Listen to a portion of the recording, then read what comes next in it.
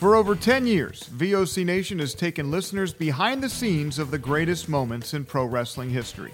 Our hosts are not only experts on the business, but have lived in the business. Subscribe and hear weekly podcasts from hosts like legendary pro wrestling journalist Bill Apter, former Impact Wrestling star Wes Briscoe, former WWE and AWA broadcaster Ken Resnick, former WWE and TNA star Shelly Martinez, former WCW star The Maestro, NWA legend The Raging Bull Manny Fernandez, and much more.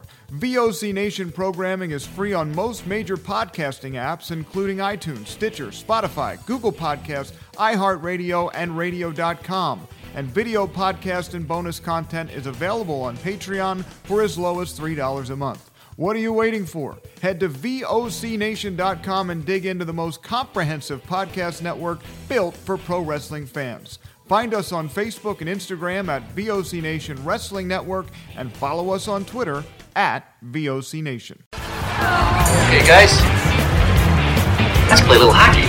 Huh?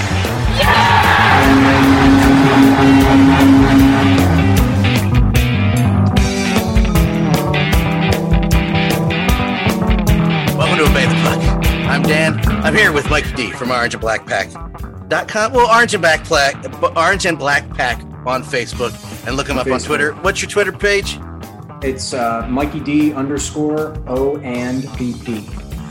And there's a very significant reason why Mikey's here today, because I think I've been asking Mikey to come on the show for a couple of years. Because I don't know if any of you know this, I'm a Flyers fan. That's a joke, you all know.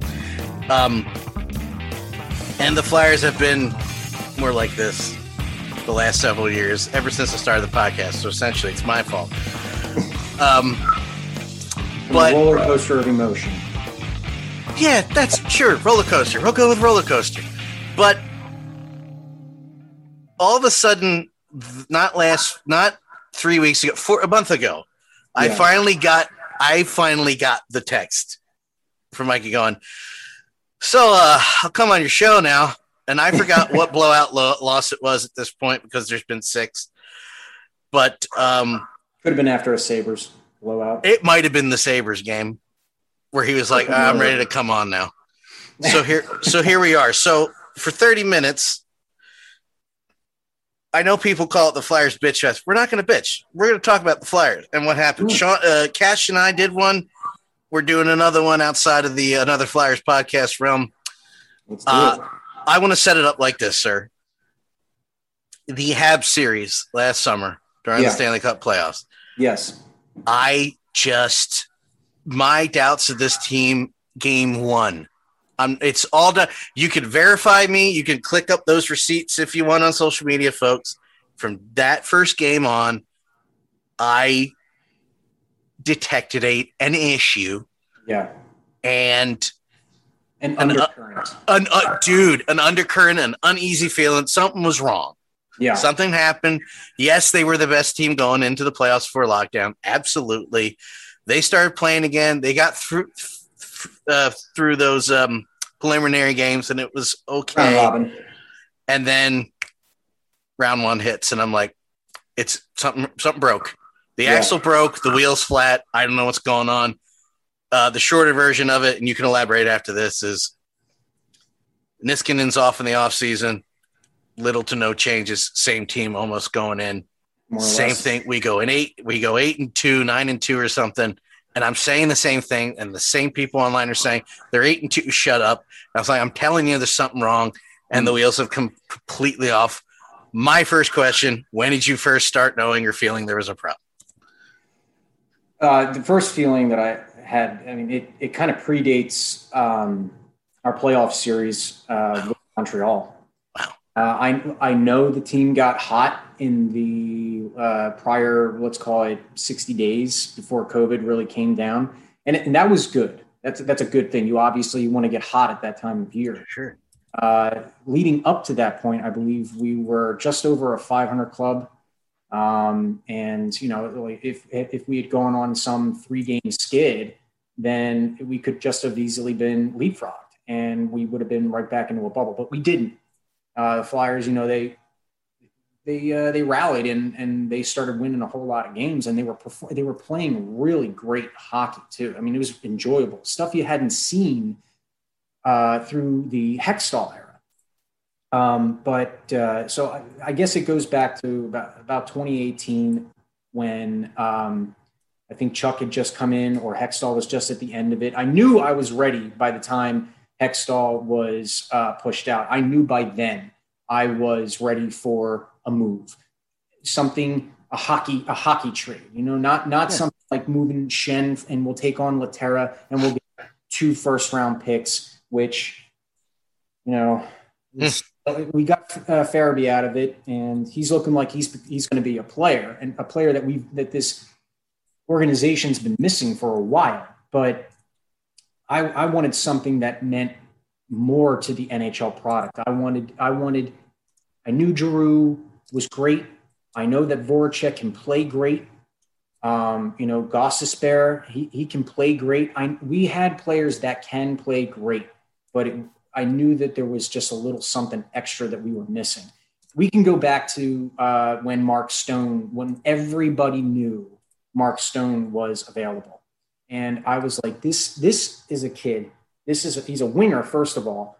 And he is constantly in Selke talk, he's in the running for the Selke. And that's, you don't see wingers winning the Selke very often. You know what I mean? And going even back to 2012, when Jágr had mentioned that Voracek could, be the next Marian Hossa, I latched onto that because I was like, holy shit. Yeah, he can definitely be the next Marian Hossa. But, he's got like a $1 million talent and a 10-cent head. But when I knew Stone was available and I saw that there were teams that were actively after him, and then I had read that it doesn't make sense for Hextall to go after him, I'm sitting back like, this is a kid in his early 20s. He's a top line winger. He's he's a great two-way player. He's in the Selke. He's going to be a Selke player. Like, why the hell wouldn't we go after this guy? Why wouldn't we spend draft picks and prospects that we've been gathering to trade for this kid? But instead, of course, he went off to Vegas. And going back to 2016 when Zibanejad was available, I was still drinking the Hextall Kool-Aid, and I was just sitting back and thinking, like, oh yeah, that's a really good player. He'll go somewhere, and he'll probably do really well. But I know what Hextall's doing here, and I've got the patience for it, and that's what we're all about: the patient approach and building out the pipeline and letting that NHL product just stale out. And that at the time, that was fine because Giroux was still in his 20s. Couturier was still in his early 20s. Voracek, mid-20s. We still had a very, very good core to build around. But I always figured that there was going to come a time like, all right, when are we going to take that big next step? And then when he signed JVR, I was like, all right, now we're starting to take a step. I'm not a big fan of JVR. I've never really been a big fan of JVR, but I thought that was a signal. That was a sign. We're ready to gear up. And then it just didn't. And I sat around like, well, what are we doing? We're really just going to wait for all these prospects to come up in the NHL roster. Even then I knew you can't build a complete roster or, virtually a complete roster with just draft picks. They're not all going to pan out. And I understand that we can take a look at their highlights from juniors or NCAA or even across the pond in some of the European leagues, which I value even more because those are professional leagues. Yeah. Those are full grown men. That's why I got so pumped up about Lindblom, Yeah. And him coming over. I'm still pumped about Lindblom. Oh yeah. Yeah. I'm not, he's the least of my worries right now. Right. But to kind of go on this tangent that I'm on, last year going into the playoffs, especially after the round robin, I was psyched. I knew you don't have to be the best team to win the Stanley Cup. You really don't. But you do have to get hot going into the playoffs, or else you're going to have a difficult time trying to find your footing, especially in a playoff series. It's pretty difficult to do that. And we didn't have the talent to do it. But after that round robin series and going into game one, you said you started worrying after game one. I'm watching game one like, all right, we're struggling a little bit, but, it is the playoffs. Everyone's psyched up. At least we won that game. We'll show up in game 2, and then game 2. We'll show up in game 3, and we weren't seeing how they were playing. No. People are going to put that blame on Vigneault and how he switched up the forecheck or his strategy and whatnot. But dude, you still got players on the ice. They still got to perform. They still got to play hockey, and they just weren't. They looked hesitant. They looked like they looked like they were the lesser team all along. But thankfully they pulled through.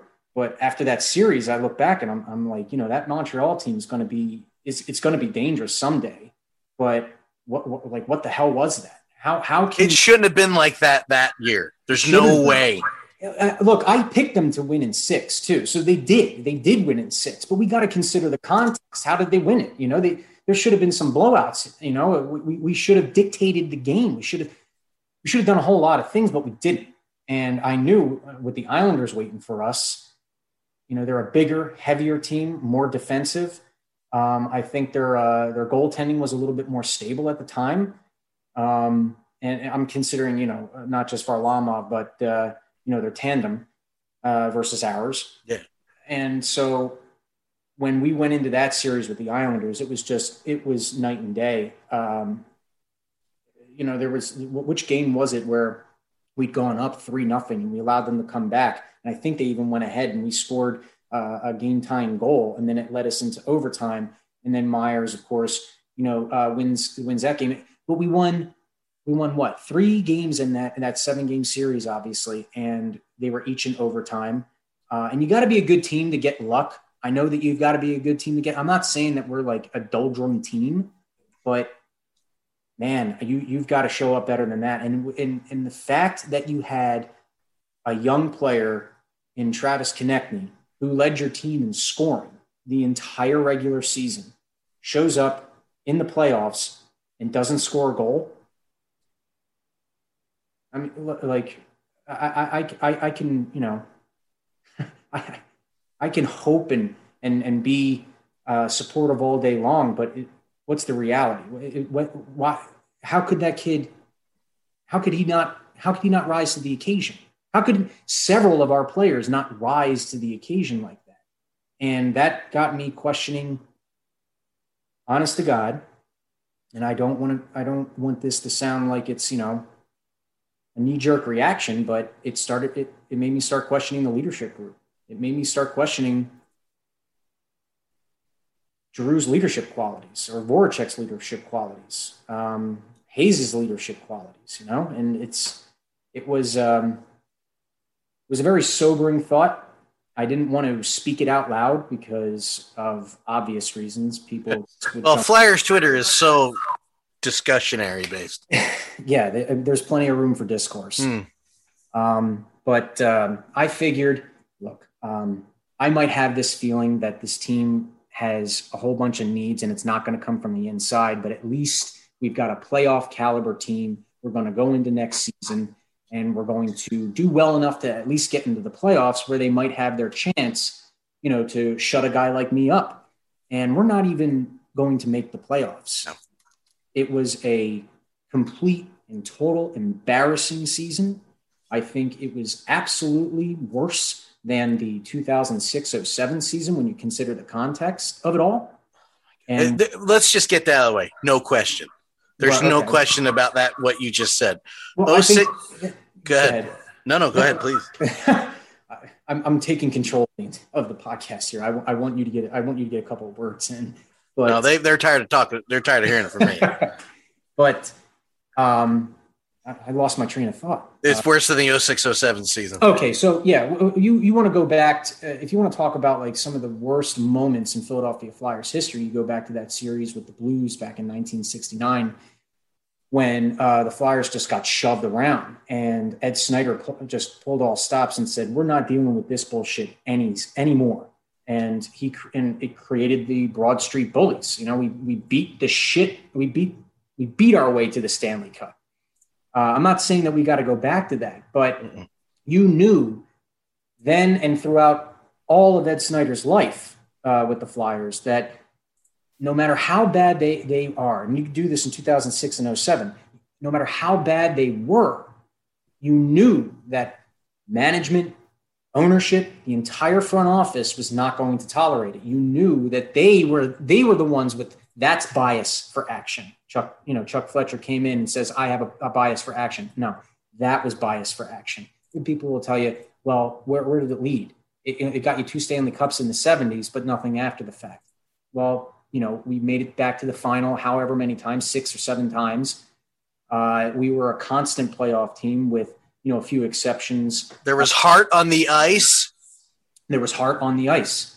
And you're missing that, I believe, now. I would say I wouldn't feel as bad about this season if I knew that ownership and Chuck Fletcher weren't going to tolerate it. Even going into the season, Vigneault said that getting into the playoffs is non-negotiable. And then halfway through the season, when everything started headed south and we couldn't buy a win, he said, "Oh, we're trending in the right direction." And that was, about a month and a half ago or so. I mean, we're in COVID now, so like all this time just it was 30 years ago, Mike. Yeah, a month and a half ago, 30 years ago, it's all the freaking same in my head. And then just today, the Flyers release a video of Vigneault saying that, we're going to take this time to check out some younger players that wouldn't time. And it's just like, I didn't even see it, man. I didn't even see it. Groundhog's Day. It's Groundhog's Day. I don't want to hear that. I don't want to hear any of them. I know they have to do the press conference thing, but it actually enrages me that I can watch a game and watch them lose 6-1 now and go, like I said off screen, and just go, yeah, this is it. It's the press conference where I'm like, I'm going to kill one of them. I'm going to strangle one of them. Stop talking. Now, when he dropped that, when he said we're trending in the right direction, that's when I unplugged. Not that I stopped watching. I can't stop watching. No, I can't. I'm obsessed with hockey. It doesn't matter. If I can watch, I'm going to watch every single game. But that's right around the time where I was like, there isn't anything he can say, and it's not on him. I'm not putting it all on him. Oh no, I hear you. There's literally nothing anybody can say. You can even go to Chuck Fletcher's press conference, the State of the Flyers interview that he had, and I just knew it was going to be a whirlwind of cliches or just bullshit. I ignored all of it. I'm just you and I have been watching hockey around the same amount of time. I luckily got into it like the year before Lindros came to town. Okay. And I guess it was because they knew it was a possibility. I don't remember how. I was too young, but I just remember going to my first hockey game and going, this is what I want to be part of this. Either way, fandom wise or whatever. The other way we've discussed privately, that's not happening. Never was going to happen. But hockey all the way, hockey and basketball was, but we'll talk about that off air one time. You and me as local guys. But it was all about the hockey. And then luckily 2 years later, another hockey team was put in right across the street. Mm-hmm. So it was like perfect timing. Won a Calder Cup second year. It was perfect timing. I've watched more hockey than I can remember. I've watched more good seasons as bad.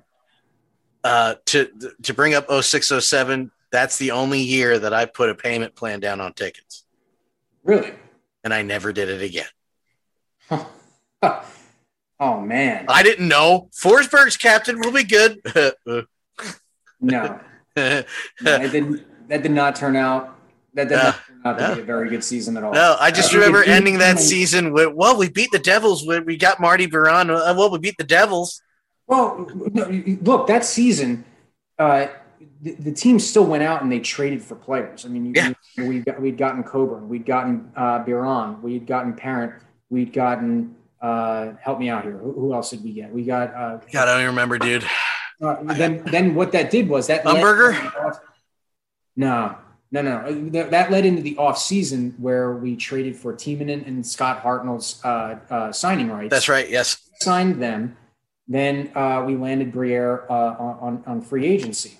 And, those were the kinds of moves that you expected from a team that did as lousy as they did. And I thought that perhaps maybe this season was going to be a similar opportunity. I know that because we're in a flat cap it's not going to rise for some time. I knew that like going out and trading for 4 different players mid-season is just it's not going to happen. But I was still kind of hoping that we'd go out there and get a younger, warm body that we could put into the NHL and onto the NHL roster and lead that into an off season where then we can start making those bigger surgical moves. And it was, Scott Laughton gets re-signed for 5 years. I like Scott Laughton a lot. Great. Whoopee. Trade away. That's what I said. Trade away Gustafsson for, next to nothing. I was okay with that. See you later, dude. Well, yeah, no. Look, I was okay. I was okay with the trade deadline in general, but it was just anticlimactic, just like this season's almost been, and it's. I think the Niskanen thing knocked this whole thing off kilter. I don't know if Chuck had any real plans. But I think the Niskanen thing killed it even further. And I kind of compare it to the Phillies where you and I and others are acknowledging the problem. Like Niskanen's a big loss. Mm-hmm. Kelly, and I think Kelly just joined the show late. Mm-hmm. I told her to wait because we're doing flyer stuff. Kelly, are you there? Well, I'll ask her in a second. Oh, hello. Kelly, Mikey, Kelly. Hi, Kelly. Hello, Mike. When we signed Niskanen, I immediately walked to Kelly. It was like, Kelly, this is good. And then when they lost him, the impact that was told to, like, it's going to hurt the blue line, losing him. Yeah. And comparing it to the Phillies where there's pitching issues and they did nothing. And the Flyers did nothing. They did nothing. I don't know. This is what I'm doing. Still, and some of those insiders will tell you all day long that there was nobody else in the NHL who was trying harder to trade for a top pairing defenseman than Chuck Fletcher. And as true as that is, he didn't do it. He didn't get the job done. And we went into a season with Provorov on the top. And it was just been a revolving door on his right side ever since. Braun's been up there pretty much half of the season, or maybe a little bit more than that. But losing Niskanen or him retiring, you figured that something was going to happen, that a shoe was going to drop. And when it didn't, instead we signed Gustafsson, who I remembered his season that he had with the Blackhawks, but I couldn't give a damn. Neither could he, apparently. And then I'm looking at him, and I'm looking at Gostisbehere, and I'm like, we're paying $7.5 million between two players who are virtually the same. Now, obviously, looking back, Gustafsson is not the same as Gostisbehere. And I give Gostisbehere a whole lot of shit for his defense, but Gustafsson's defense is just decrepit. It's practically non-existent. But even now, I still don't believe that Niskanen retiring and just going away is the biggest reason why this team has failed the way that it has. Elaborate? Yeah, please. I don't friggin' know. It's a gut feeling. Like Niskanen, look, he was a solid player. I liked Niskanen the way that he looked on this line. I liked him with Provorov. I thought, I didn't expect him to be here. When we traded for him and he had 2 years left on his term, I expected him to play out that contract and then move on into the sunset or sign with some other team, because by then maybe perhaps Sanheim has done well enough where he can go up, or Myers perhaps could go up. But like I said, it's just a gut feeling. I think that did Niskanen leaving obviously hurt the team? Yes. But I don't it couldn't have been like the biggest domino to fall. it had to have been so much more. And the team is missing a glue, whether it's a guy, more than one guy, or it's half the roster's got to be flipped. It's missing a cohesiveness on a game-to-game basis. Passes aren't being connected. They're bad passes, bad puck handling, hesitancy. The team plays very, very soft. And that couldn't have just been all because of Matt Niskanen leaving. I could also say Pitlick, for instance. I had no idea who that guy was. You know who Pitlick was? I just liked his name. But you see the way that he plays. You see the way that his engine never quits when he's out there on the ice. And you don't get a lot of that you don't see a lot of that this season from the Flyers at all. So, and I can tell you, when you're on a sports team, whether it be hockey or football or anything else, when you see one of your teammates who's putting it out pouring his heart out on every single shift or every single time they're on the field, the pitch, whatever you want to call it, that does something to you. And if guys like Niskanen or Pitlick are playing as hard as they are and as effective as they were, then it's going to elevate the rest of the team. It's going to push the rest of the team.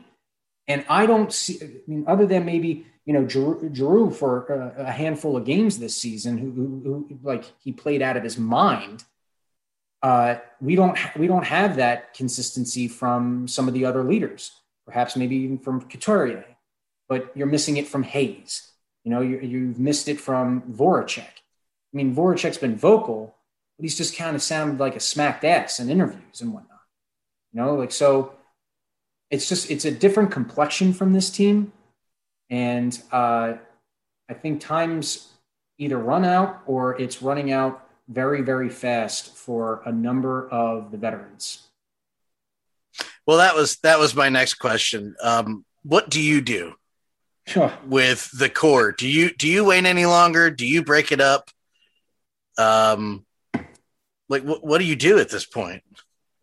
No holds barred. We're in a vacuum, and all the rules, the salary cap goes away, no move clauses, they go away, all that kind of stuff. Or are we talking about realistically? Realistic. What do you want versus realistically? What do you think is going to happen, I guess? Well, first and foremost, I think that what we ought to be doing is trading draft picks. I think we've got a first-round draft pick that we have no business using in the draft at all. I think it has to be paired with an actual NHL player. It has to be moved in order to acquire a top-pairing defenseman. I think at the very least this offseason, what we need to be doing is getting 2 more top 4 defensemen. I think that the bottom 6 needs a lot more size. I'm not a fan of this belief that you can have 4 scoring lines on your roster and every single one of them is speedy. I think you're going to get ripped to shit. You've got to have Braun, not the player, but the actual. You've got to have the characteristic. You've got to have Braun. You got to hit. You got to take hits. You've got to be able to clear the crease. And you've got to have that snarl. And all of that just sounds like a cliche nowadays, but it isn't. That's really how you play the game. So what would I would like in the top 6? Would I love a pure goal scorer? Sure. But those are luxuries. Those aren't really necessities. I'm fine with the playmakers. I'm fine with the two-way players. But we're lacking down the spine of this team. The center position, which we've been drafting centers forever, and after every draft, people are like, oh, another center, oh, another center, and can we stop drafting centers? Well, we don't have enough centers. We don't have enough NHL caliber centers that can carry us through 3 playoff series and then a Stanley Cup final. We don't have that, and the ones we do have are another year older. Couturier is coming up on an extension next season. And And you got to question, like, if we re-sign Couturier, he's going to be close to 30 years old. That extension is going to have term anywhere between 6 and 8 years. So, I mean, he's going to be re-signed into his late 30s. It's absolutely going to have a no move clause. And then right behind him is Kevin Hayes, who's a $7 million player. And he's not playing like a second line center. And then right behind him, you got Nolan Patrick, who I don't even know what the hell Nolan Patrick is yet. And then everybody else wants to talk about Morgan Frost. I don't know what the hell Morgan Frost is. Like, so about Nolan Patrick. Yeah. Don't think the dude's 100%.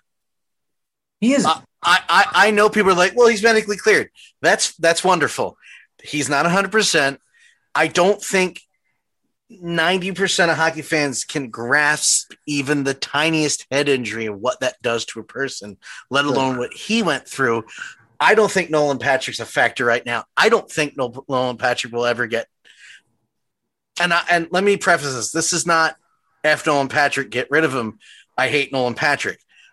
I don't think he's ever going to be the same for whatever was messing with him. I just don't.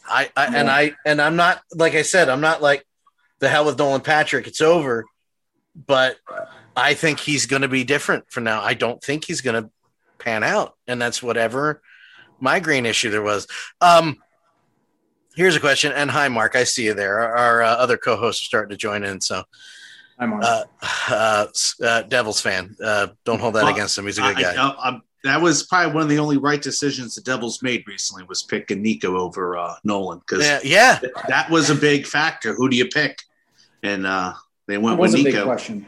Yeah. It was a big question. And I was, maybe I've tweeted it, but I know that there's somewhere on record. I said that even if we had the first overall pick, I'd still go with Nolan Patrick. So when it comes to my intuition, take it with a grain of salt. Sure.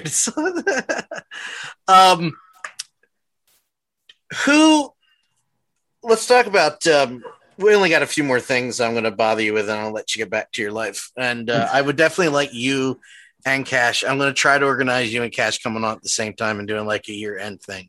Okay. If that's okay with you, unless you, I love it. If you didn't enjoy your time, then don't come back, and I understand. I'm enjoying myself. So are you breaking up? Do you still not trade Claude Giroux, or do you care? Just to preface this, and I'm talking anybody except Carter Hart. I don't give a flying rat's ass who's on this team anymore. I'm 37. Loyalty's getting me nowhere. I don't care. I don't care if it's Bill, Joe Blow, Bob Smith. I don't care if it's Claude Giroux. Whatever you got to do at this point is where I'm at. I wouldn't be against trading anybody, and that includes Carter Hart. Okay. Wow. Well, let me Oh yeah, good. Back that up. Yeah. Carter Hart's been he's taken a step back along with pretty much everybody on this roster this season. But if you move somebody like Carter Hart, you're probably going to create a bigger hole than the one that you're trying to plug. And so you can't do that with a 22-year-old goaltender. So I'm sticking with Carter Hart through and through, unless you're absolutely blowing me away and I'm getting, Patrick Waugh in his heyday, but that's not going to happen. So Carter Hart's going to stay right where he is. And I'm sure he's going to be a lot better than the way he's playing or he's played this season, along with several other of the players on this roster. But back to Claude Giroux, I can't answer that question without just getting so pissed off that I can't. I hear you. I get pissed off thinking about. Look at Sean and me. Look at Cash and I. The last. How many times have we seen through the years? Claude Giroux's catching up with this guy and Flyers all-time points or assists or goals or this or that, and it's like right. You get yourself pumped earlier on at like in 2013, 2014, 2015. You're pumped to see these things. But then you start getting in the back end of that decade and you're like, well, he's not getting any younger. So when the hell are we going to do something to supplement this core? And then, people will tell you about Holmgren and the contracts that he had taken over at that point and the salary cap, this and that. And I don't have to get into that bullshit. Everyone's got their own freaking opinion about it. But I'm with you on that one. Like, you got players like Giroux, you got players like Voracek, and they're supposed to be generational players for your franchise. And you sit around and you just kind of let them rot on the vine. And so now he's 33 years old. He's got 1 year left on that contract of his. You got to question, is he going to be re-signed? And if he's going to be re-signed, what's that cap hit going to be? How long is that term going to be? Do I want, in a perfect world, do I want Claude Giroux to end his career with the Philadelphia Flyers and stay a Flyer for his entire career? Yes, without question. And even if he were to waive that no move clause and we were to trade him, what are we going to get back for that? We're not going to get anything back that's going to be equal value. We aren't. And you could say that, like, if we get a couple of NHL roster players for that who are, in their mid-20s and some picks, maybe a prospect here, none of those guys are going to pay. None of them are a sure thing. And so Claude Giroux is a sure thing. So I'd move guys like Voracek before I would move a Claude Giroux. Oh, okay. I would move Sanheim before I would move Claude Giroux. I'd move Phil Myers before I would move Claude Giroux. And we can go up and down the lineup, and I'd probably tell you I'd move this player and this player before I would move Claude Giroux. I think he deserves better. I think that he deserves to remain a Flyer for his entire career. But I also, at the same time, understand that, what I want, what I think, or what I believe is really not the reality or what's going to be reality. And so if we can get something decent for him, let's say we go into next season and it turns out to be a big shit burger like this season's been, which is likely, then why not waive your no move clause and move on to greener pastures and get that chance at a I just say, if I'm Claude at this point, I'm like, all right, when's I'm out.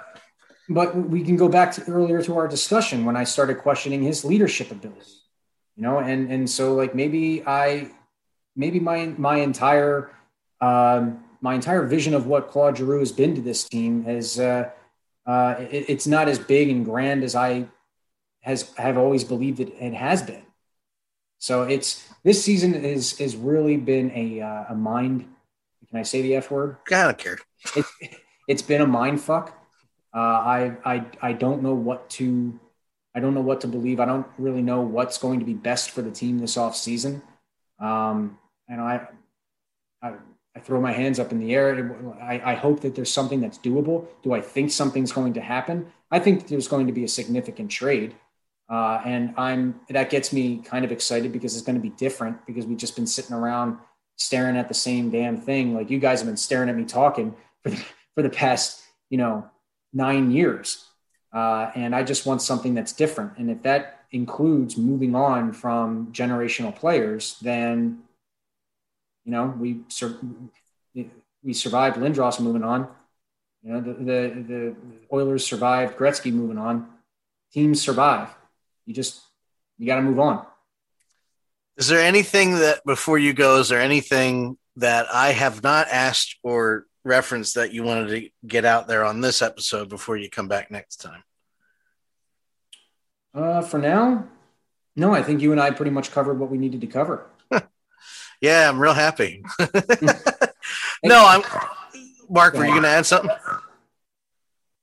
No? Okay, good. I just saw the Devils score, so it was like, okay. How about that? Not what shocking. What does that feel like? Does that feel nice? I hear you guys complaining again.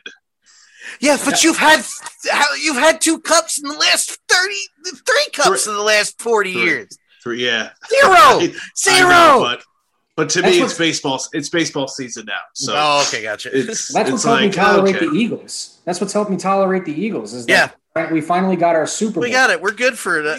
Yeah. Even the Phillies a little bit, but except for when Middleton was on his burner account screwing with me, and I was like, I got you, Josh or John or whatever the hell your name is. I know it's frustrating to not see your team win. I mean, as a Jet fan, I don't know what that's like. I watched Kelly. I watched it happen. The Caps did it. And you're happy for her. And Kelly, I was very happy for her. But my point was, if anybody understands the agony of watching the same old bullshit, it's Kelly watching now, she's also a Hershey Bears fan, so I don't feel that bad for her. But She's primarily a Hershey Bears fan. I have to look at that poster all the time. Primary. Okay. Yeah, primarily. Yeah. Oh, trust me.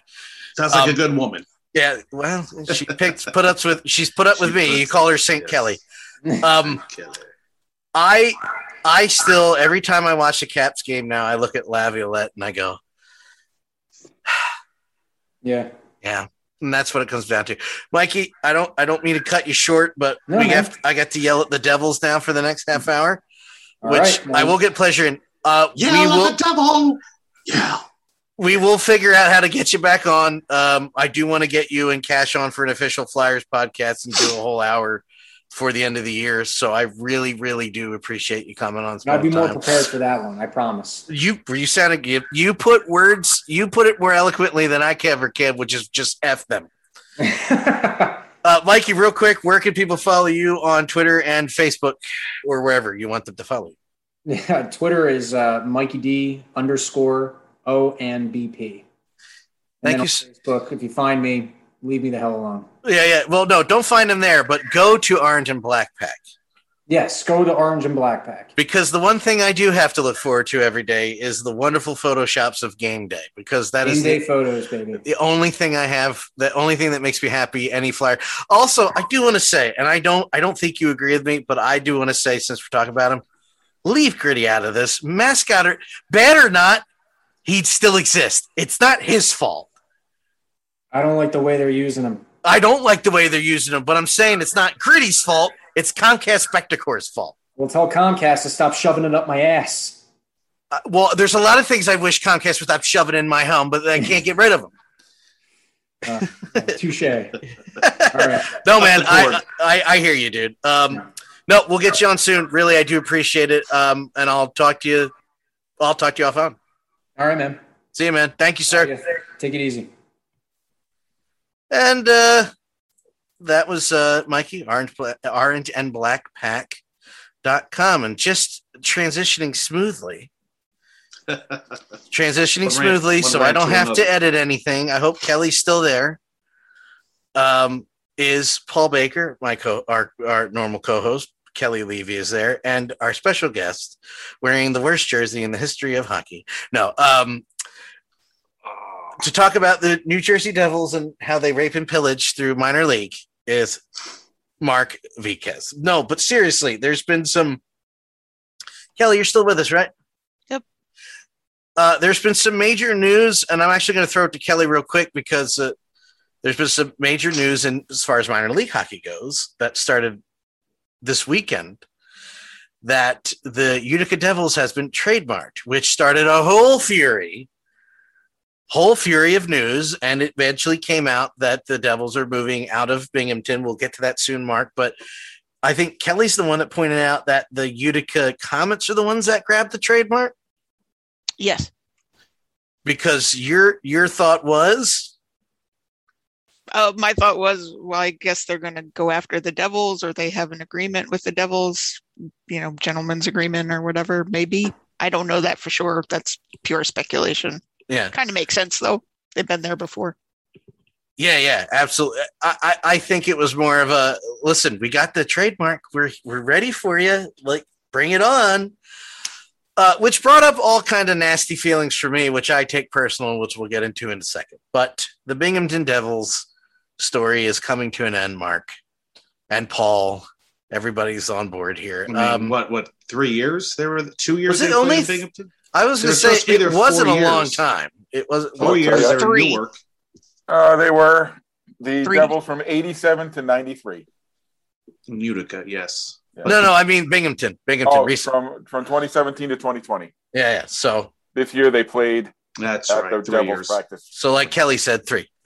Yeah. So, that's actually Rob Esch, who the Comets president trademarked the name, and there is also speculation that perhaps he wants that name for nostalgic reason, maybe introduce a brand of merchandise, throwback jerseys. That's a little bit out there as well, but when there's smoke, there's fire. The owner of the Binghamton Devils has said he has been informed the Devils will not be back next year. Yeah, they're not coming back. We assume they're going to Utica. We assume. There's no official When there's smoke, there's fire. I assume they're going to go to Utica. But will Vancouver go to Binghamton? Probably not. No, I was going to say, the other part of this that's been confirmed is Vancouver is leaving. They're going to at least shoot for getting their team in their time zone. Yeah. Or at least too closer than it is now. And will any team go to Binghamton? Is there any team looking to switch? Because Binghamton is going through some major renovations at their arena, which I don't know if they have started yet, but that's going to transform that building into a modern facility. Because if you look at it right now, it's looking way older than it should be. It's not a good building. No. Yeah, it's a little bit of a dinosaur. It's sort of like the New Haven Coliseum Part 2 in some ways in design, but that's too bad. That's too bad because I think in a few years that's going to be a very beautiful arena.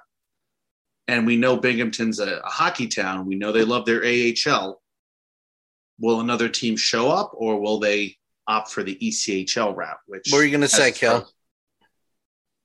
Oh, I've never been to Binghamton, so I don't know anything about the arena personally. They're not missing much, Kelly. Yeah, is it a much older building? 73. Okay, so it's from the 48 years from the brutalist. Era. Yeah, exactly. Exactly, Kelly. That is the exact term. It's one of those concrete square blocky buildings. Yeah, they just it's like an Amish barn raising. They just built the same arena everywhere. They just plopped it down in a different location. Yeah, exactly. Brutalist, I just saw a YouTube video on the New Haven Coliseum, a 4-parter, which talks about that whole concept as well. But they're looking to renovate it. They want to do 2 phases. The second phase will include a second ice sheet, a waterfront park, a hotel, and completely transform the appearance of that venue. Now, it'd be great if they have a hockey team there to help them, but it doesn't look like it's going to be the Devils, which is too bad. I thought Binghamton was a good spot for the Devils. I think it's a nice little market there. I don't know how attendance has been. I know at one time they were attracting over 4,000 people, but that's been quite some time ago that they have done that. They're kind of like a little over 3,000 people. Not terrible, but they do rank towards the bottom of the AHL in terms of attendance. Maybe 30 years ago, that 3,500 mark would have been respectable, but the Devils apparently want to go someplace else.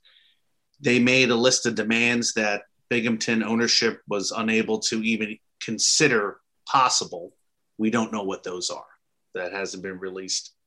Tom Mitchell, the executive VP of operations for the Binghamton Devils, did not elaborate what those demands were by the New Jersey Devils. We may find out soon enough, but as of right now, we don't know. So, talk me off the ledge, Mark, from trashing the New Jersey Devils, because you're a Flyers fan. That's no.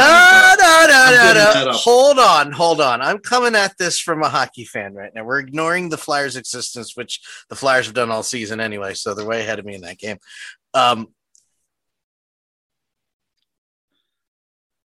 Do the Devils actually care about minor league hockey? I don't think they do, right? Now, for those who are, if they're new to the show, there was this little team in Trenton called the Trenton Titans, who, yes, were owned by the Flyers. I'm not coming at it from the Flyers aspect. I'm telling you like it is, and if anybody needs to correct me, all three of you, feel free. Titans were in there. They were a Flyers affiliate. We're selling that building out for years, with or without that cup. They did win the Kelly Cup. I don't know what happened and why, but the Flyers sold to the Devils. And they became the Trenton Devils. First mistake. Yeah. You said it first. Good.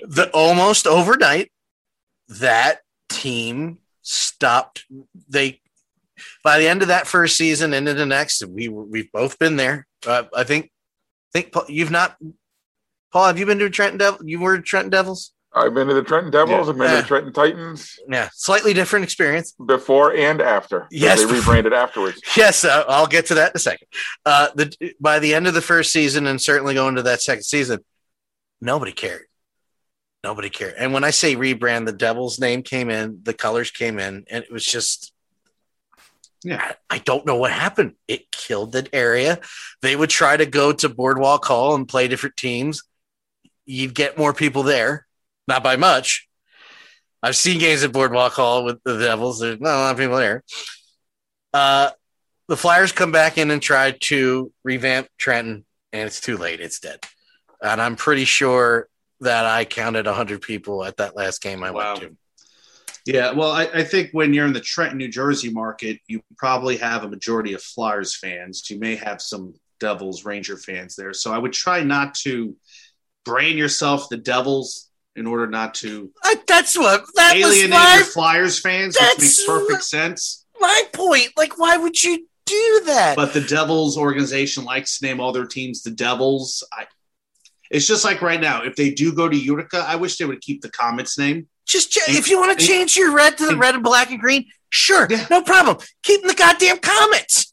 Yeah, keep them the Comets. That has a great history there. It comes from the Clinton Comets of the Eastern Hockey League. Bring back that U logo with the devil tail as a side patch. That way you can have that cool logo that I used to like as a kid. But the problem with Trent, I don't think hockey has been back. No, it's dead.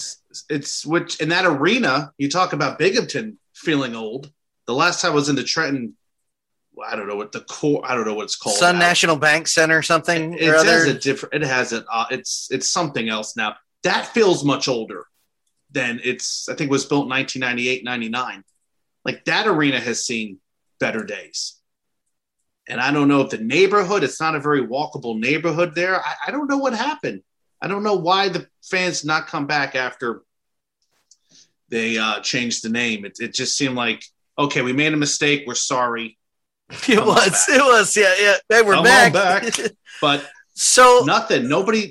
You would even think a Federal Hockey League team would want to try. No one has tried. I go to see that tomorrow.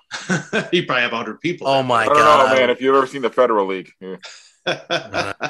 Well, the NAHL was in there or was in there. Okay. The U.S. junior team took up residence there. Ooh. I don't know if they're still. I don't know what's going on with the NAHL this year. No, there's no team there now, Kelly. I was actually just at an NAHL game this past weekend. Oh yeah. I know they were playing. I couldn't remember what happened with Trenton. A bunch of the teams kind of in the Mid-Atlantic that lost ECHL or not AHL but ECHL teams wound up. They became NAHL.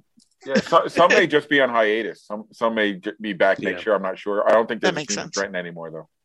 Yeah, and then getting back to Binghamton, we've seen a lot of teams leave. We saw the Whalers leave the Springfield, try to be closer to operations. Rangers left to go to Hartford, maybe bigger market, more sponsorship opportunities. We saw the Senators leave to be closer to Ottawa because Belleville had renovations to their venue.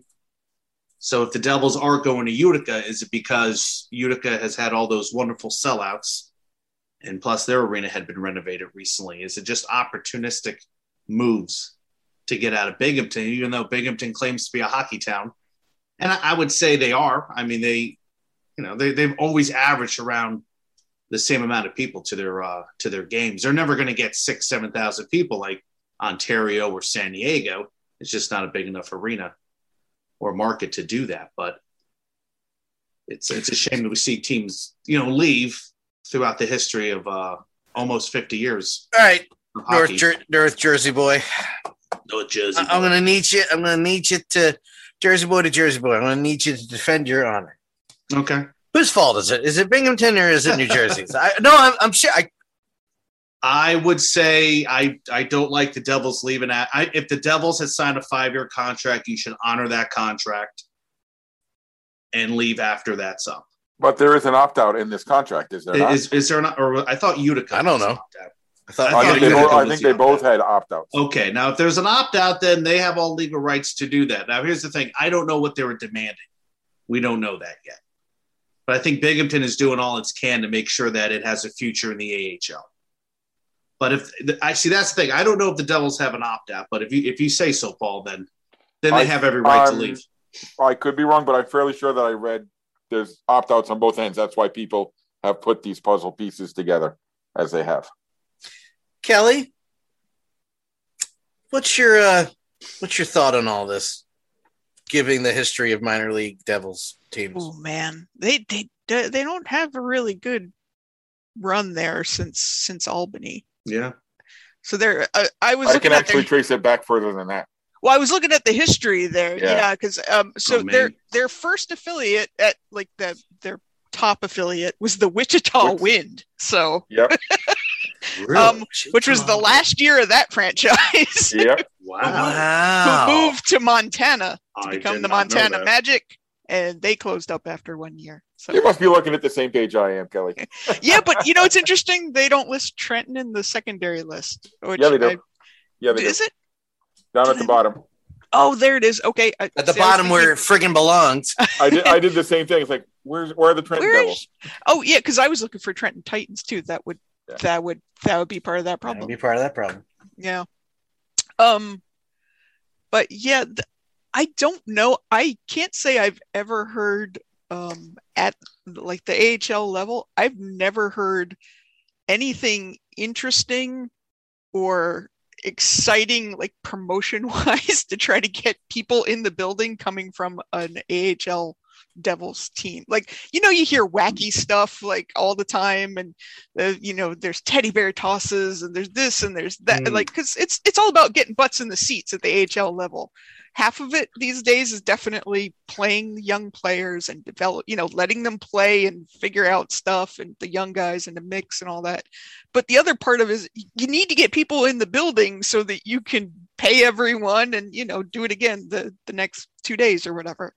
I never hear anything remotely interesting or anything from these Devils teams, which, I mean, kind of goes along with what I think of as the Devils. That's kind of their market, is we play hockey. And now it's getting exciting because they've got some really fun talent, but we don't play exciting hockey. We win with our system, and that's kind of it. That used to be the case. It's not working right now, but well, I mean, it helps when you've got some guy named Brodeur in net. So and Stevens and Niedermeyer. His son was in net the other day, and that was weird. I was watching the Bears and Binghamton play, and I saw Brodeur in the back of the goalie shirt, and I'm like, oh wait, that timing would work out. And I had to look it up because that's not a terribly uncommon name in Canada. And I was like, yep, nope, that's him. As soon as he took his mask off, I was like, oh my goodness, that is definitely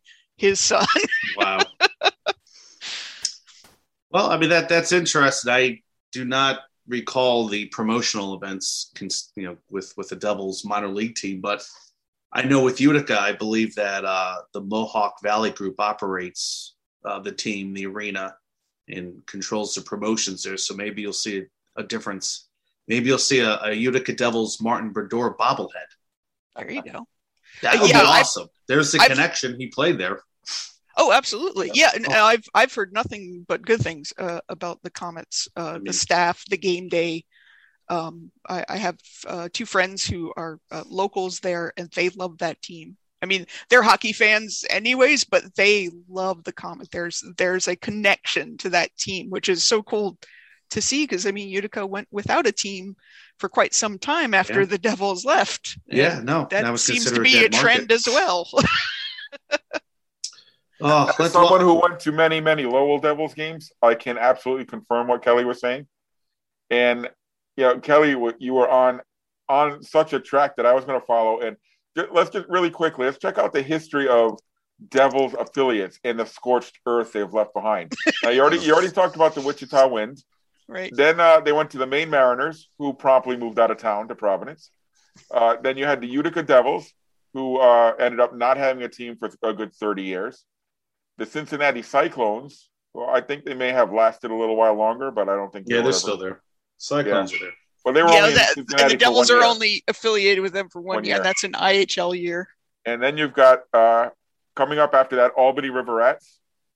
Then they left them, went to Lowell. Lowell hasn't had a team since they left. Went back to Albany. Albany has been done since they left.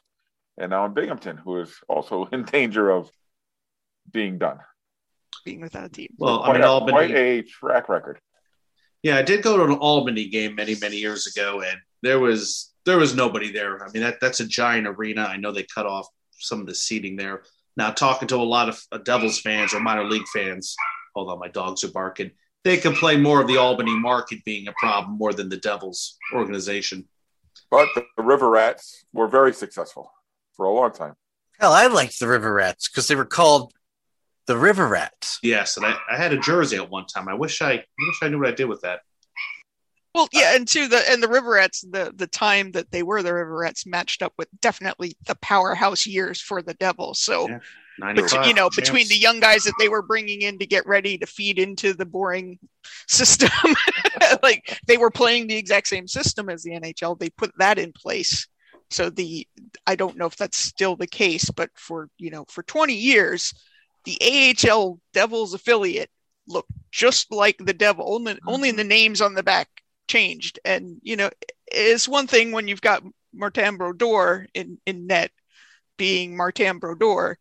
It's another when you're watching AHL level talent try to work its way through the trap every single game. Because they put the system, you learn the system because you were playing it if you got to the NHL, you were playing that system, so you needed to know it. So they played it every night, and oh boy. I just so you don't think I'm crapping on the Devils, which I would usually do in any juncture. But I told Mark, I was like, that's not about that this week. I want to talk about minor league history about the Devils. I think it's boring for any team to at least not try to make their affiliate different a little bit. And I know and it comes from a position of being spoiled. Phantoms. It's even the logo is a twist on the Flyers logo, where it's basically the Flyers logo mirrored to look like a Phantom, and the colors are different. The Hershey Bears, that's by mistake. Well, not by mistake. That they were the Hershey Bears. They weren't being called anything else. That was location, really. Yeah, yes. And yes, I will say the Providence Bruins. I just realized I took a huge steaming crap on the Bruins when I didn't mean to, but I think that's boring. The only thing I will say this: the Providence, like the smoke pays. I was going to say I like the Providence Bruins using the yellow jersey, so they get my nod, the tip of the hat instead of the Boston Bruins. You guys, go ahead, Paul. I know. Yeah, that was very interesting when the Providence Bruins came about in the mid-'90s. Part of the deal was our mayor, I didn't live in Providence. Providence's mayor, Buddy Cianci, insisted that the team be called the Bruins. The ownership did not want to call them the Bruins, but Cianci wanted that connection. Okay, well, is that person still there? Cianci died a while ago. Okay, well, prevent the shit out of that. Okay. It's not happening now. I didn't mean to curse, by the way. Sorry. What about when the Whalers were in Binghamton and they just tilted their logo on the side? That was brilliant. That was a cool concept. But that's different. That's not brilliant. I love that. It's absolutely brilliant. Absolutely. I mean, I think it's better than the Utica logo, but the Utica Devils logo is the Utica Devils logo is great. Infinitely better than the New Jersey Devils logo, which I hate. It's absolutely drives me insane. Classic. The look Mark just gave you was everything I was hoping for in this episode. I can't stand it. It's not a complete either letter. Oh, it drives me nuts. It's not an N. It's not a J. I just want you to know, Mark, as much as I hate the Devils, even I looked at her like she was crazy. I was like, what do you mean? It's great. It's NJ and the Devil. They never had the Gordon Fisherman on their jersey. So this is true. That's true. Hey, I like them better than the Islanders. Yes, but I just, and I'm not like screw those minor league teams if they're the same, but I just think it's so much better to have a veiled reference to your team. Oh, it would be nice than a we're the same. I hate. Yeah, that. like read it. I'm not going to argue with you there. You're absolutely right. Try to read the room a little. Sorry, bit. Paul. Like I agree with you.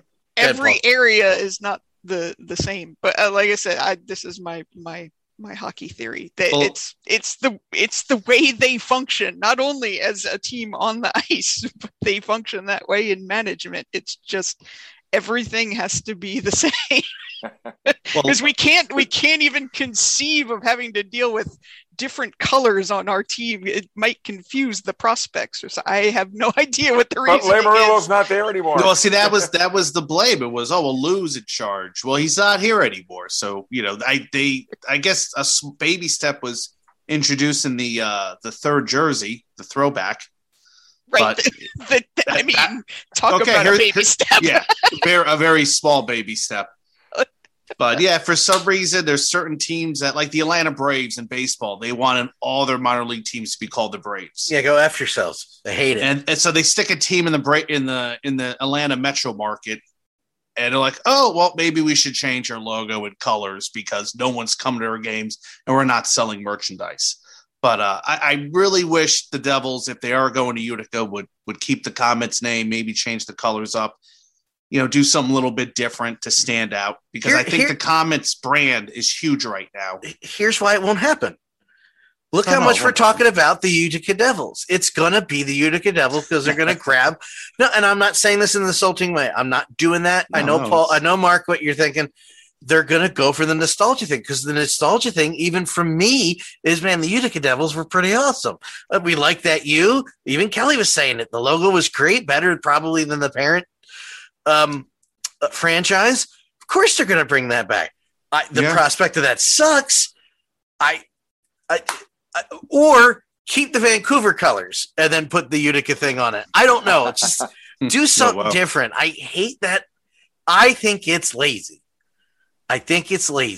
Well, the problem is they treat it like they're McDonald's, and no one cares about the Devils. No one cares about the Devils other than Devils fans. I think that might be the case. No one does care about the Devils. How about this? How about the Utica Devils will sport jerseys with green and red? I'm down. I'm down. Black. That's better. That's fine. Imagine they did that.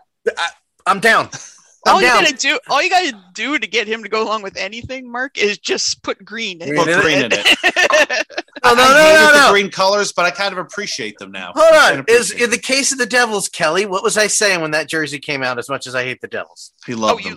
I remember that jersey. I love the green and red. I don't care what anybody says. That green and red's great. It's like a Christmas jersey. Who cares? There's Paul. Yeah, that's. Hey, yeah.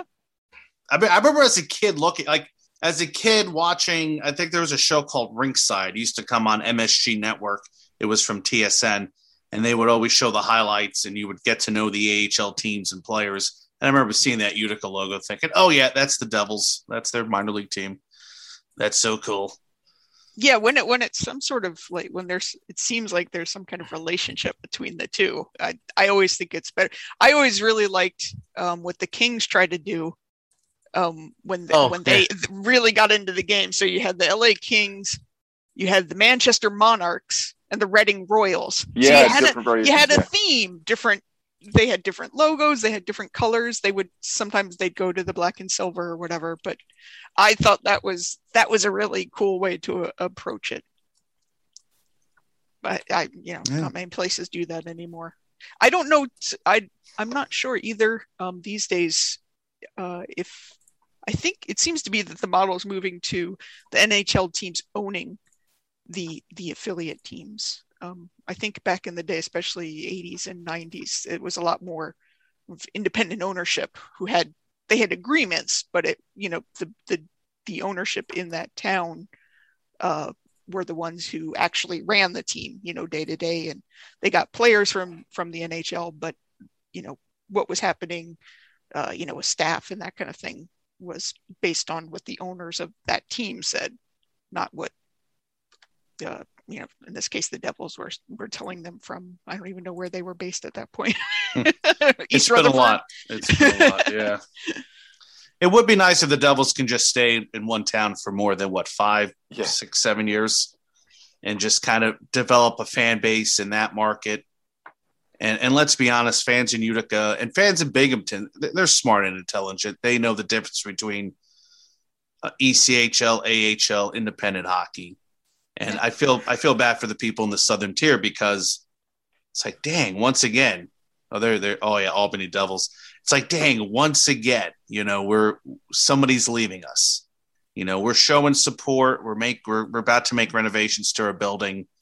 I don't know what the economic status is in Binghamton. I know the Mets almost left. They left the double A. They almost moved the double A team out of there. And I think Chuck Schumer stepped in to save it. Oh, thank God Chuck Schumer did something constructive. So apparently people want to leave Binghamton.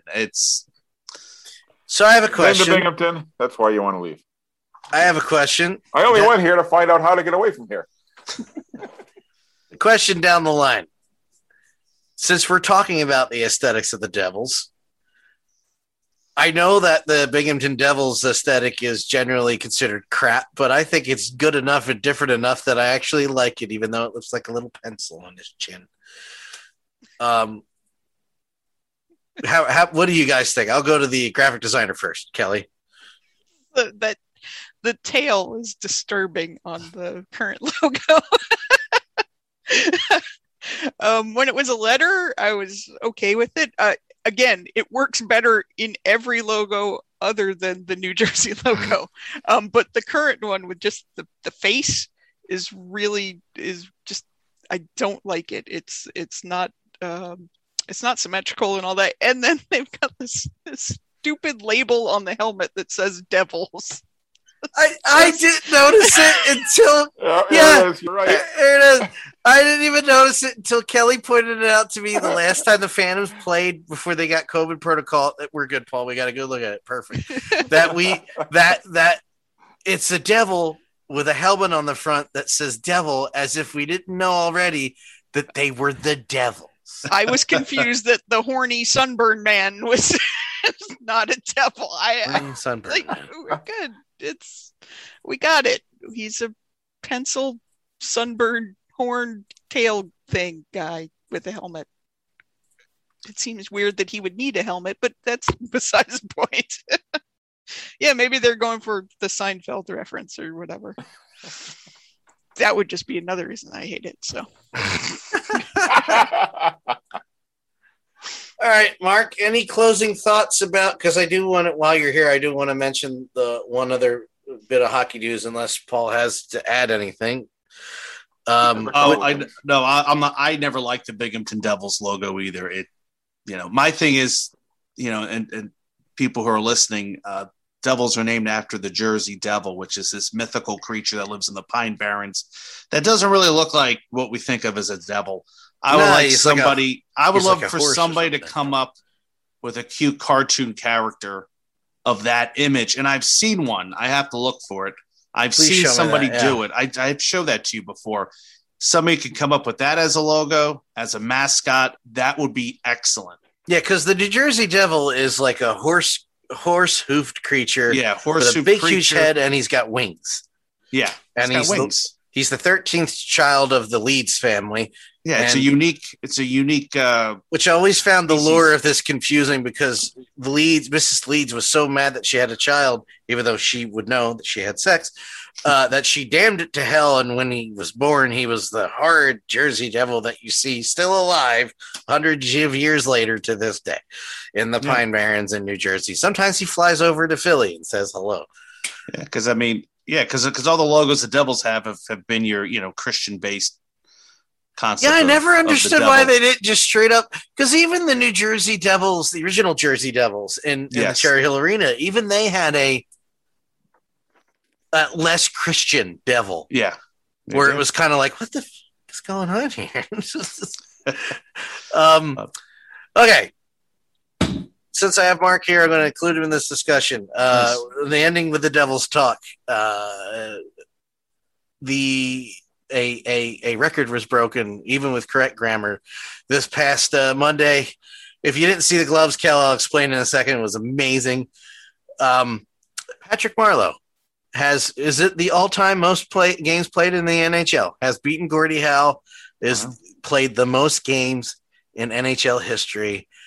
And I already asked Kelly offline, so I'm going to ask her first. He's an all-star, correct? You mean a Hall of Famer? Hall of Famer, yes, that's what I meant. Yeah, absolutely. And I also want to point out that I did see a lot of people, sure you understand who, that were saying he's nowhere near as great as Gordie Howe is. Like, nobody said that. He is indeed going to be a Hall of Famer based on his accomplishments alone. No question about it. And he just played more games than Gordie Howe. No one said that, oh, he's better than Gordie Howe. No one in the world, in the rational hockey world, said that or thought that. Anyway, our guest, Mr. Viquez tonight, Patrick Marleau, is he a Hall of Famer? Of course, he's got 500 goals, 500 assists. Yeah, he's a Hall of Fame. He's high on these lists too. He's not I can tell you this: he's probably not a name you think about. He's. You look at his stats, you look at his record. The proof is in the pudding. And I think sometimes you get arguments with people who say this person should be in the Hall of Fame, that person isn't, especially in baseball. You look at his stats. I think 522 goals. 566. 566. Okay, so 566 goals, even better. And he may even play a few more years. He may have 600 goals. So God bless him. I love the fact that there are guys that were born around the same time as I was in the 70s that are still playing professional hockey. So God bless him. Yes, he's a Hall of Famer. And if you disagree with me, you're wrong. You're wrong. You're wrong. You're wrong, damn it. You're an idiot. Yeah, see, Jersey guys know what's up. You're wrong, and you're an idiot. This is what happens when two Jersey guys hang out, Paul. Yeah. They get all loud. Well, you have two New Englanders, so we'll balance them out. With oh, yeah, really? Really? With actual correctness. No kidding. Yeah, exactly. You got two New Englanders. Shut up. Shut up, you sons of bitches. You're both from the same area. Rude, loud. That's right. Opinionated. Connecticut bastard. Speaking of the Devils, they were down 6-0. Now they're down 7-5. Ooh, okay. Big comeback. Huge comeback. When you first asked that question, Dan, is Patrick Marleau a Hall of Famer? My first instinct was no. Yeah. But then I opened up his stats. Then I went, yes. Yeah, he's one of those guys. He's got the longevity and he's got the numbers. I mean, hey, what else can you do? Yeah, I mean, if Ovi hadn't been in the league, he would have been the goals guy. He's been second to Ovechkin, I think, like his entire career, which obviously precedes Ovechkin, but like he was putting up 30, 40 goals a season regularly. It's just Ovi was putting up 50 for a while, like he was just putting up crazy numbers, but he was out in San Jose for the majority of his career and he's back now. So that West Coast thing I think comes into play there too, but he's got that Marcel Dion thing going where he was on teams that didn't have a ton of success and he just kind of did his thing out there. Yeah, exactly. But yeah, I think you ask any big hockey fans, I don't think there's much doubt. I might have just stumbled on a good comparison there, Marcel Dion.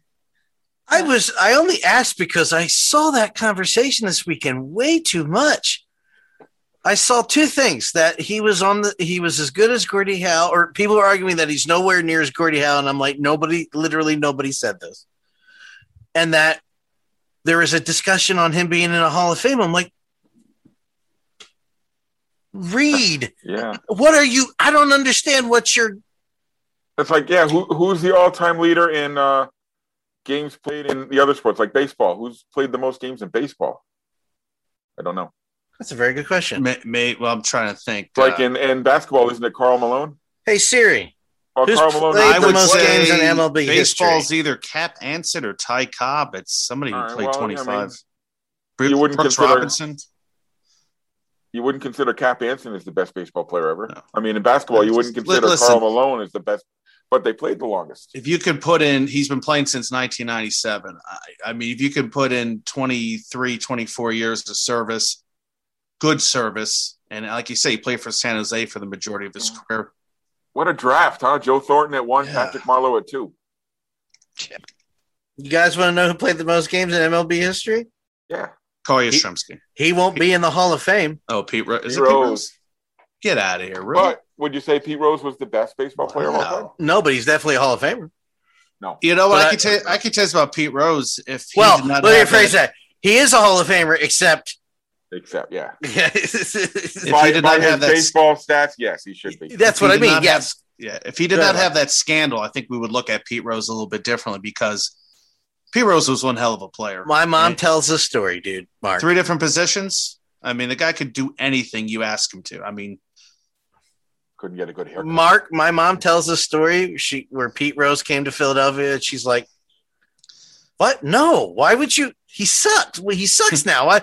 And she's like, "Prove to me that he's worth it." And What happened? And she's like, well, he shut me up because there you go. Didn't he win a batting title his first year and like 380 or something like that? Yeah, I believe so. Yeah. Yeah, he was productive up until about age 40, I think, right around. Then he started gambling. Yeah, well, I mean, the body catches up with you, but wow, Pete Rose, most games, I guess, I mean, that makes sense. Wow. Most games in NBA history. Karl Malone, I believe. Probably Karl Malone. Apparently, Football George Well, Blanda. they're including NBA and ABA now. Well, they've always had. So it's Robert Parrish. Robert Parrish. Okay. Wow.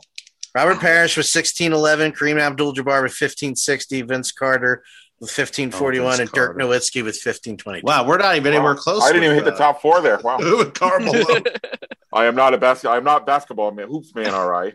How could you not get Robert Parrish? Once he said, I was like, shit, I should have known that. That makes sense. Yeah, I know because he did play 20 years. The mailman's at number 6 at 1476. Okay. Wow. All the guys passed him afterwards, even the guys who were younger than him. Kobe Bryant is in the top 20. I was wondering about that. He certainly is. You know who's not? Michael Jordan. No. I kept retiring. John Stockton. Stockton's in there at 1504. Stockton played a long time. Yeah, he did. Kevin Garnett. In the Hall of Fame? He didn't win a championship, right? No. Who, John Stockton? No. We don't talk negatively about John Stockton. No, I was just wondering if he's in the Hall of Fame because he never won a championship. Is he in the Hall of Fame? I think he would just based on longevity. Yeah, Stockton's absolutely in the Hall of Fame. Yeah, Stockton. Okay.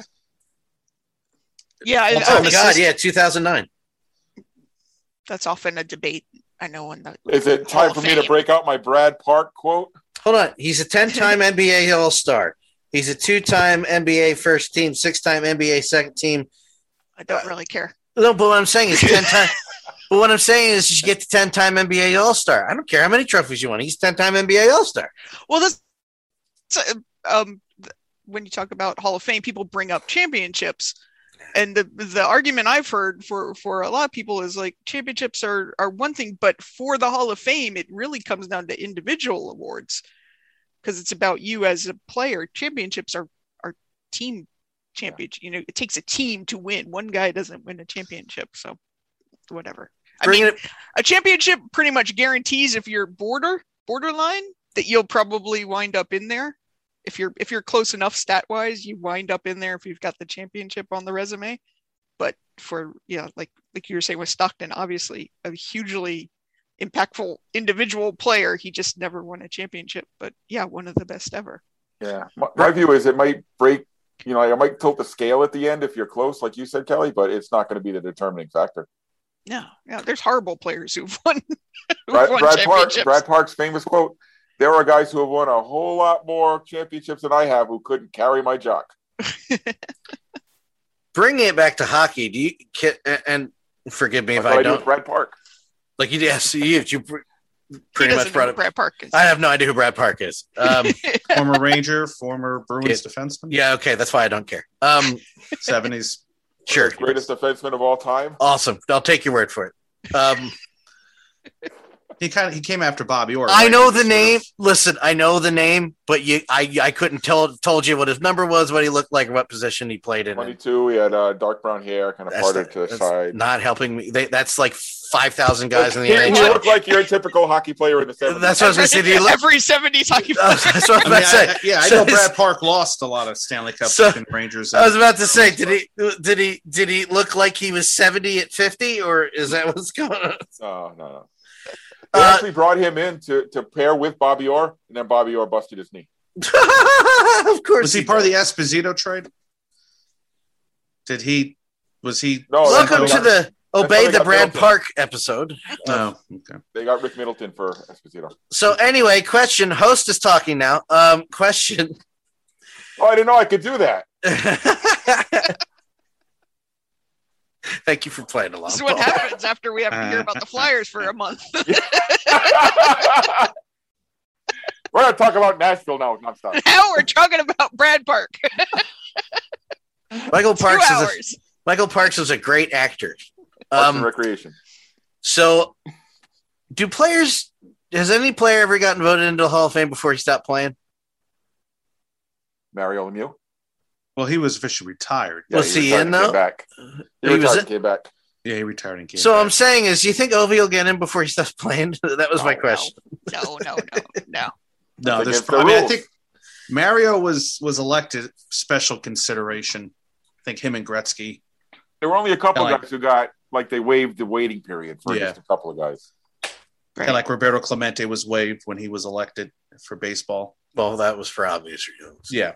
Kobe Bryant as well. Am I correct on that? Slightly obvious reasons. No, maybe. No. Kobe's just going in this year. He's been retired. He was going in as 5 years. Okay. Has it been that long? Not that it matters now. 06 he retired. Yeah, you're right. Wow. No, it wasn't 06. 16, I think he meant. 16. Ugh, can't do math. I was going to say 06. I do the same thing. People say, that was 20 years ago, and I think, all right, that's 1980. Yeah.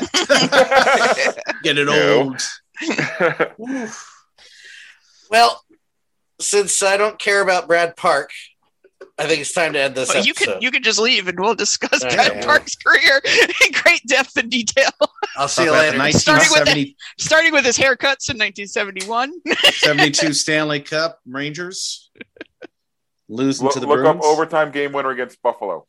One of the best play-by-play calls ever. I don't care. Nobody cares about let's just put it this way. You were leaving. Brad Park won a game 7 in overtime against Buffalo one year, and Fred Cusick was spazzing out so badly that the guy from Buffalo said, I would talk, but you wouldn't be able to hear me over the Boston guy screaming in the next booth. Well, good. I'm glad. Does it make the Boston Bruins' life terrible? Or the Rangers? No. Did he make the Rangers' life a misery? It was a horribly one-sided trade when they got him. Good. I think they got him and John Rattel at the same time. Then that's all I care about. As long as the Rangers are miserable, I'm a happy guy. I have priorities of teams I hate. Anyway, factually, that's not true. The Flyers are very well. What do you want, Paul? I got news. Uh-oh. No, nothing huge. Oh, okay, good. Got a couple new GMs in the NWHL. That's right. I saw that, and then 2 of them. I went out. Dan actually did errands today. The first time since March. Dan, I'm talking to the third person. Dan went out and got some stuff done because he's vaccinated and he doesn't care anymore. And he wore a mask the entire time. So grow up, you bastards. Anyway, yes, NHL news and WHL news. Go for it. Metro Riveters' new general manager is Anya Packer. So she is jumping over from heading the Players Association to running the Metro Riveters. That worked out. Yeah. Wonder how she got that job. I have no idea. And I told her I want to see her trade her wife now. Because her wife plays for the Riveters. That would be awesome. She thought it would be a good idea. No, she didn't say that. She just laughed at the idea. And the Boston Pride have a new president. Not a general manager. They have a new president. Hockey legend Colleen Coyne is going to be the new president of the Pride. Wow. Local legend in women's hockey is now going to be running the Pride. Now, the Riveters, where do they play? The other side of Jersey. The wrong side. Well, the pasture side up in northwestern New Jersey. Pasture side. They used to play at the Devils practice facility in West Orange. Yeah, and then now they moved somewhere farther out from the city. I'm glad they left because soon they were going to wear red and black and be called the Devils. Be the Metro Devils. They did change their colors to red. They had those red jerseys, remember? Yeah. They were like, we're going to wear red for the Devils. Like, no, stop before it's too late. You're one step away for the She Devils. Don't do it. The She Devils. The She Devils. That'd be a nice twist. Yeah, great. Yeah, the She Devil. That would be so awesome in 2021. No, I mean, you can't get rid of the Riveters. That's the best logo in the league. That is best. Yeah, Kelly brings up a good point. The Buttes. Remember, I made that the National Women's Sexist Hockey League. I just remember the episode we did when we had unveiled the names, and it was the Pride, the Riveters, the Buttes. One of these things is not like the other. Yeah, one of these things is not like the other. The other news from today was the OHL officially shut it down for the season. Oh. There was some question about them playing at least some kind of schedule, and then that became a question of what to do with the kids in the AHL for the most part. who are playing there. They would have had to go back if they were under 20 or some complicated thing. But they shut it down officially today. Do we know if these kids are getting an extra year of eligibility? I have no idea. I'll scan through the article here, see if they mention anything. Because at least the college NCAA kids who are playing hockey at least are getting an extra year, if they so choose, except for the ideal. I mean, I hope so. Yeah, that would be the right thing to do, you think. But, well, we all know it's not always the obvious thing. Hockey organizations aren't really keen on doing the right thing a lot of the time. Nor is the NCAA. Yeah. I said hockey organizations. The NCAA. The article I have doesn't mention anything. Yeah. They just mentioned the rules of players younger than 20 drafted from an OHL team would have had to go back or whatever. Well, this has been one of our longest episodes in a long time, and I had a great time doing it. I'm going to cut it short, though, because short. I'm going to cut it shorter, though, because I've been having technical difficulties on the Twitch end all night. So, like 90% of the people that were tuning in couldn't even see the broadcast. So, if you're listening, it'll be up tomorrow night on YouTube, 6 p.m. Full episode. Flyers Woe and Devils in Utica. With that being said, Mark, where do people follow you? You can follow me at Ballpark Hunter on Twitter, Instagram, and YouTube. Check out my latest video review of the Berry Bowl in Logansport, Indiana. Paul, it's your turn. I'm at Puckman RI. Kelly is at None of Your Damn Business. Follow me on all social media platforms at DanLaw83. If you're watching on YouTube, watch us live on twitch.tv/DanLaw83. If you're at Twitch, go back to YouTube. VOCNation.com. If you're on your phone, go to your podcast app or Spotify, type in VOC Nation Radio Network, and listen to all the episodes there. Thank you very much for Mikey D from the Orange and Black Pack. I've never said it right anytime I've said it out loud. Look for them on social media. We will get him back on soon to do a Flyers only episode where I won't involve any of you. And keep your ears from bleeding that week. And thank you to Ballpark Hunter Mark Viquez for joining us. For Mark, for Mike, for Paul, for Kelly, I am Dan. See you later.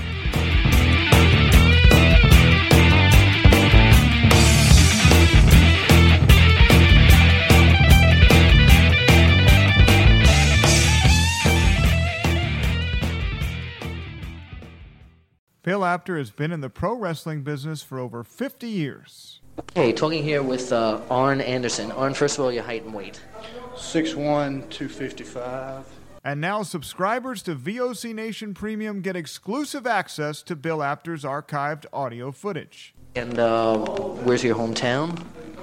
Minneapolis, Minnesota. Okay, and give us something about your back. First of all, your relationship to Ole Anderson.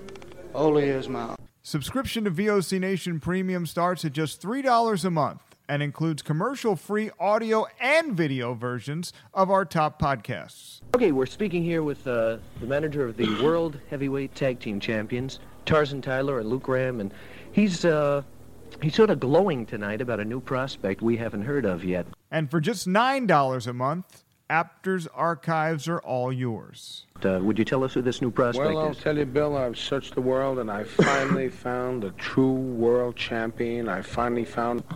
What's your opinion of Ivan Koloff winning the title from Bruno Sammartino? Well, I think... I don't know what to say, but I want to say one thing.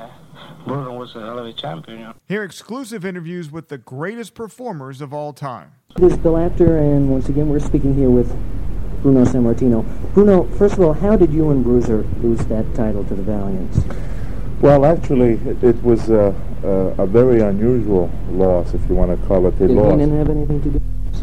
Well, yes, but the whole thing is this, that the rules, as I always understood them, was that the title could only be lost by pin or submission, which is the same rules as my title, the World Wide Wrestling Federation. That night, it was... To sign up, it's very simple. Head to premium.vocnation.com or go to patreon.com/VOCNation. VOC Nation takes you behind the scenes of the greatest moments in pro wrestling history.